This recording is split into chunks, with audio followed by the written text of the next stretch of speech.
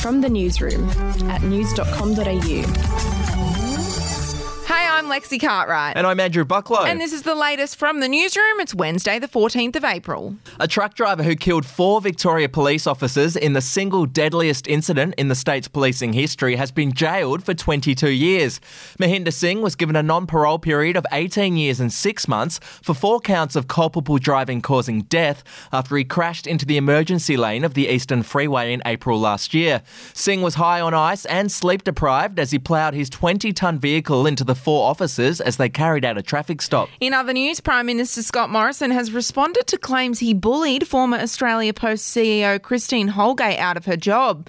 Ms Holgate told a Senate inquiry yesterday that she was illegally stood down from her position after the PM told Parliament last year that if she refused to stand aside during an investigation into gifts being given to executives, then she should go. Mr Morrison stopped short of apologising to Ms Holgate on Triple M this morning. It's not my intention to cause distress to people, and clearly that has to Christine, and I regret that distress. Of course I do.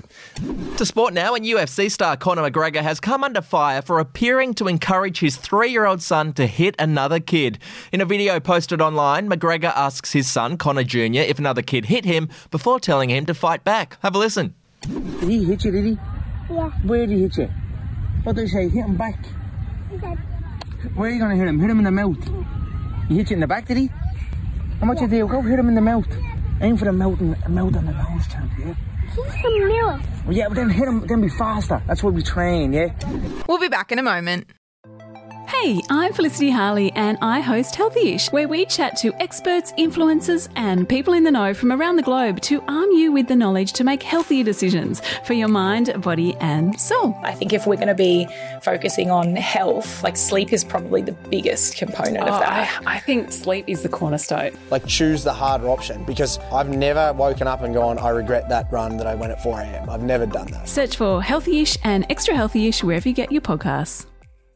To showbiz news now, and soap opera Neighbours is in crisis after a third star has come forward with claims of racism on set. Sharon Johal, who played Dippy Rebecki, says she was constantly called Blackie by a current cast member. She also claims a co-star would repeatedly mimic Apu from The Simpsons in her presence.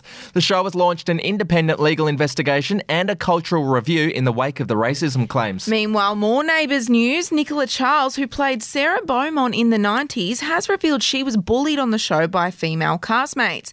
Nicola told news.com.au that 2 of her co-stars even tried to get her deported back to London after she became a full-time actress on the show. So I got a phone call from my immigration lawyer and he said, can you come in?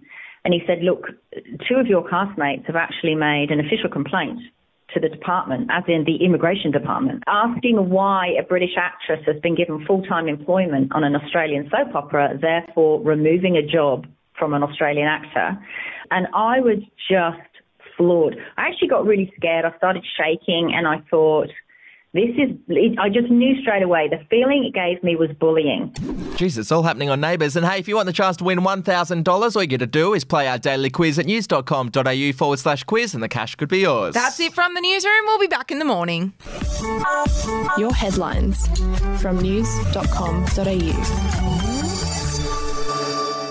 Are you ready to get an inside look at crime from someone who has investigated some of Australia's worst crimes? It was like Aladdin's Cave. The luminol found bloodied footprints and bloodied handprints on a wall, so it's just like a horror movie. Former homicide detective Gary Jubilant sits down with cops, crims, addicts, victims, small-time cheats and big-town lawyers as they tell their incredible stories. My house got raided. Next thing you know, I got bail refused. Next thing you know, I'm on a truck to Parklea Prison. Listen to I Catch Killers early and ad-free on Crimex Plus on Apple Podcasts today or wherever you get your podcasts.